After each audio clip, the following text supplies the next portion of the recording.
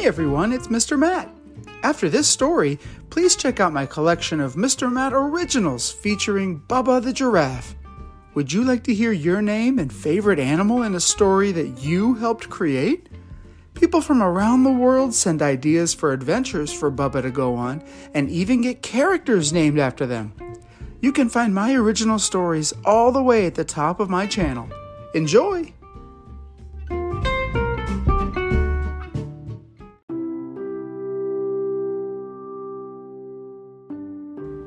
Hey everyone, welcome back to Mr. Matt's Storytime.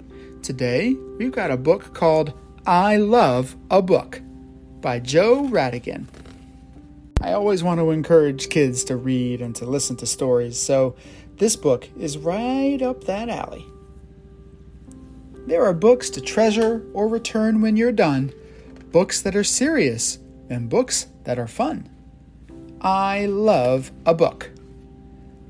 On the cover of one book, I see what looks like an exciting mystery. There's a ship, but where's the crew? There's only one thing for me to do. I turn the pages and read them fast. Will this story last and last? Did pirates really sail the sea and say "Arg" and "Ahoy, matey"? And what's it like to fly so high that you suddenly run out of sky?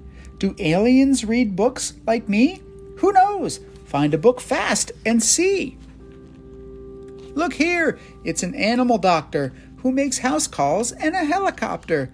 And how did a cow get up in that tree? Books have the answers, I guarantee. Take a peek and have a look. Wonders abound when you open a book. Robots with top hats up in the clouds. Frogs of rare talent singing to crowds. Monsters learning to count on their powerful paws. And sharks chewing gum with their dangerous jaws. This book lists all the dogs in the land.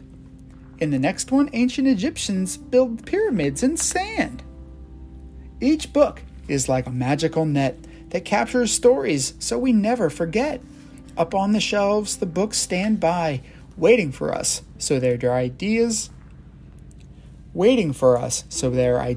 can fly.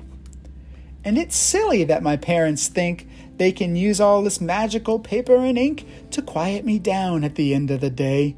There's too much to read, I eagerly say. Then just before bedtime, when day turns to night, I plead, just one more book before you turn off the light. Tonight, I am lucky, we read 3 or 4. And if I hadn't fallen asleep, we would have read more.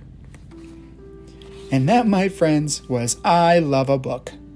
We hope you enjoyed it, and we'll catch you next time here on Mr. Matt's Storytime. Bye!